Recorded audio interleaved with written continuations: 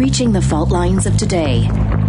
Welcome to Reform This with Dr. Zuhdi Jasser on the Blaze Radio Network.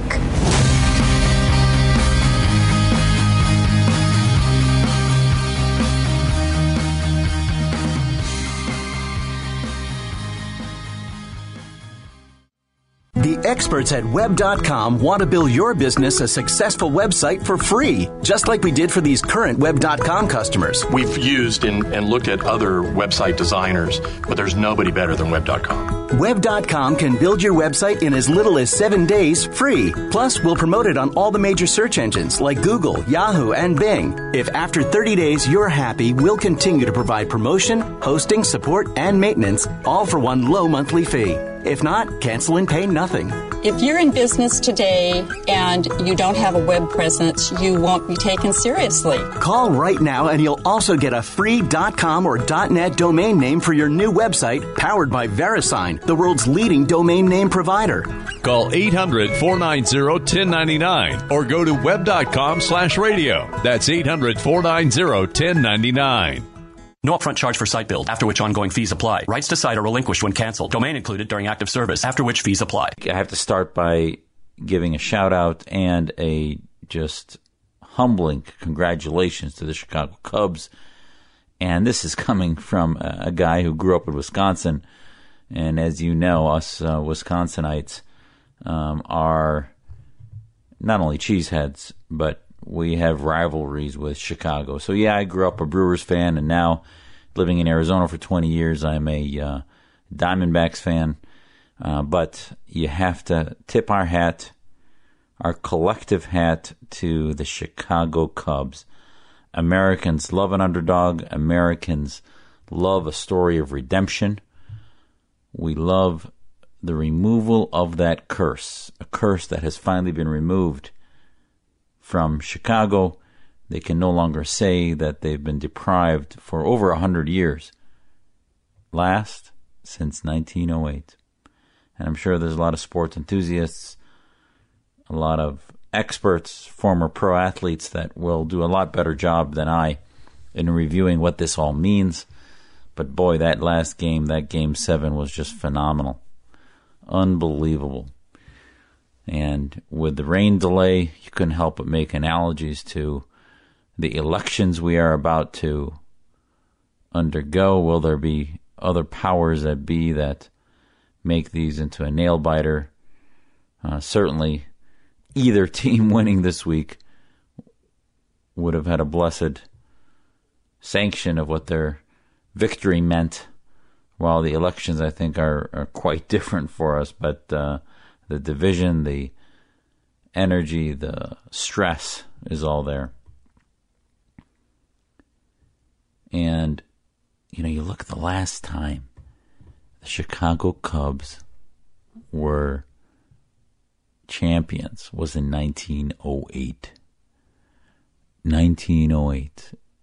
Since this is Reform This, and we're talking about the Islamic world, 1908, just to put a sort of emphasis on what was happening in the world, there was a caliphate in 1908.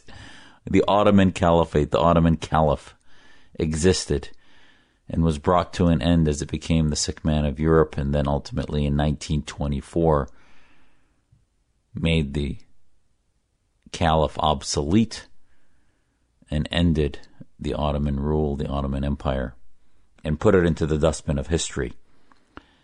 Clearly, ISIS is trying to bring back the caliphate, but it sort of puts it in perspective that there has not been a Chicago Cubs championship since there used to be a caliphate in the Muslim world. So, Mr. Erdogan, Mr. Fascist Islamist Erdogan, who seeks to bring back the Islamic rule, you were unable to bring back a caliphate before the Cubs won the World Series. So that puts it in perspective about the time period that's passed. And since we're talking baseball, I think we have, and I've made this metaphor before, this discussion before.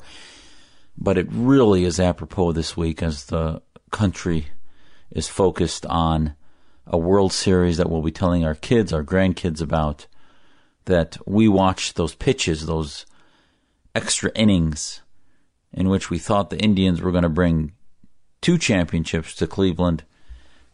But ultimately the Cleveland Indians squandered a 3-1 series lead and lost to the story of destiny that the Chicago Cubs were going to win. And the question is, how many Muslim homes, how many Muslim households in America will be having that conversation? I think many. I think a lot of us are baseball fans, partake and believe in America's pastime. I know I played on a little softball extra intramural team or extracurricular team, but still, if you look into the ranks of baseball players, there are very few, if any, Muslim players in baseball teams, much fewer than you see in basketball, Olympic sports, as we discussed a few podcasts ago, and football, which has a number of Muslim players. Why is that? And, we can make a lot of discussions and excuses, if you will. I don't think it has to do with diversity issues in baseball. Yes, pro sports has its challenges when it comes to diversity. And those challenges were addressed in the 2014 Racial and Gender Report Card. And actually, baseball scored an A grade in that report card, other than a C on women's issues. But at the end of the day, there's very little evidence to show that there's a systematic prevention of Muslims from getting into baseball. And the problem is obviously the pipeline. Do Muslim families encourage their kids to play t-ball, to play baseball and softball in grade school and junior high, and then into college? And, I think the bottom line is a cultural one. America, professional football obviously has its unique aspects, and we're beginning to see games in London, but it's similar to rugby, and there are other games that have its commonalities with professional football, though it does have its distinctly American rules and premises. But baseball is uniquely American. It is America's pastime. And I think that, call it assimilation, a term which I don't like very much because it implies some type of compromise or surrender of your original identity, which I don't think you have to do to fall in love and be American first with our country. But I do think that there is a lot to learn about the fact that so many other cultures and faiths do take up baseball as a sport that they watch and they embrace through the 162-game season and throw the ball with their kids in the backyard, do pickup games, and make it part of the culture of their own neighborhoods and their own persona as a family. And listen, my family escaped from Syria, and no, I did not grow up.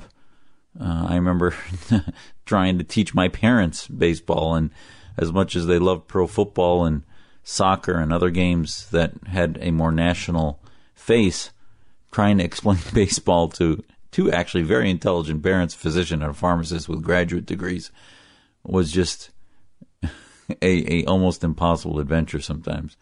And I don't think it's because they couldn't have got it if they put their head to it, but it was just something that didn't interest them.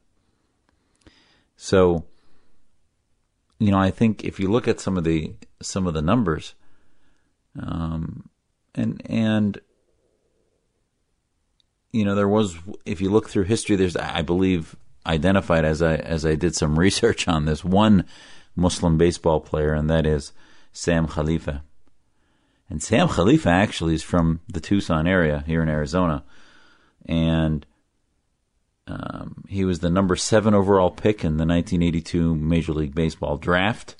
He played shortstop and second base for the Pirates for a better part of 3 seasons in the 80s. He's from Saguaro High School here in Phoenix, Arizona. in Tucson.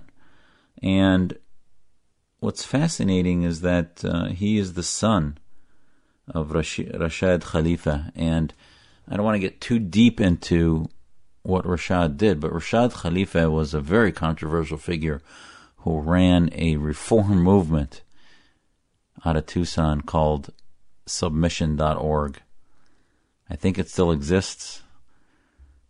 He was assassinated, and he was assassinated in, I believe, in 1990 or 1991. But his son had been in baseball for 3 years and then quit or retired after the assassination of his father. And what's amazing is that say what you want. There are many aspects to submission.org that I disagree with. They completely disavow the sayings of the Prophet, the Hadith, and other things. So it's quite beyond the reforms that I look at. But his assassination, his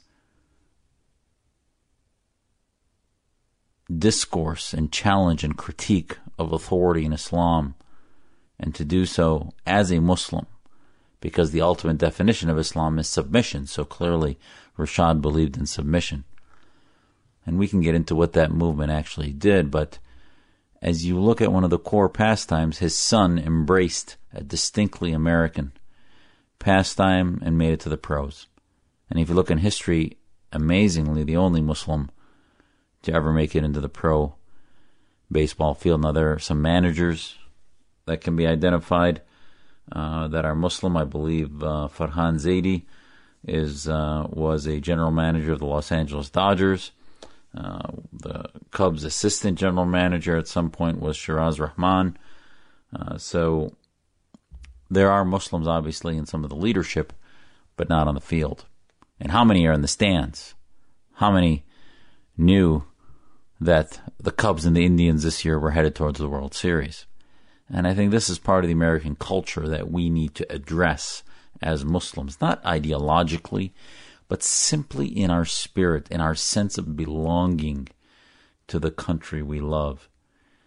Love is, like in a marriage, an embrace of the passions that you may not bring into that marriage, but that your partner brings with them into your marriage. When you fall in love with your country, that love involves embracing passions that that country has, that you may not have had coming to that country. And I think that's what's been missing in the message that we teach our children. Embracing the passions of the country that we live in and making them our own passions because they are distinctly American, and it makes us love them because they are distinctly American. I've not seen that as much as I'd like to. Reform This with Dr. Zuhdi Jasser on the Blaze Radio Network.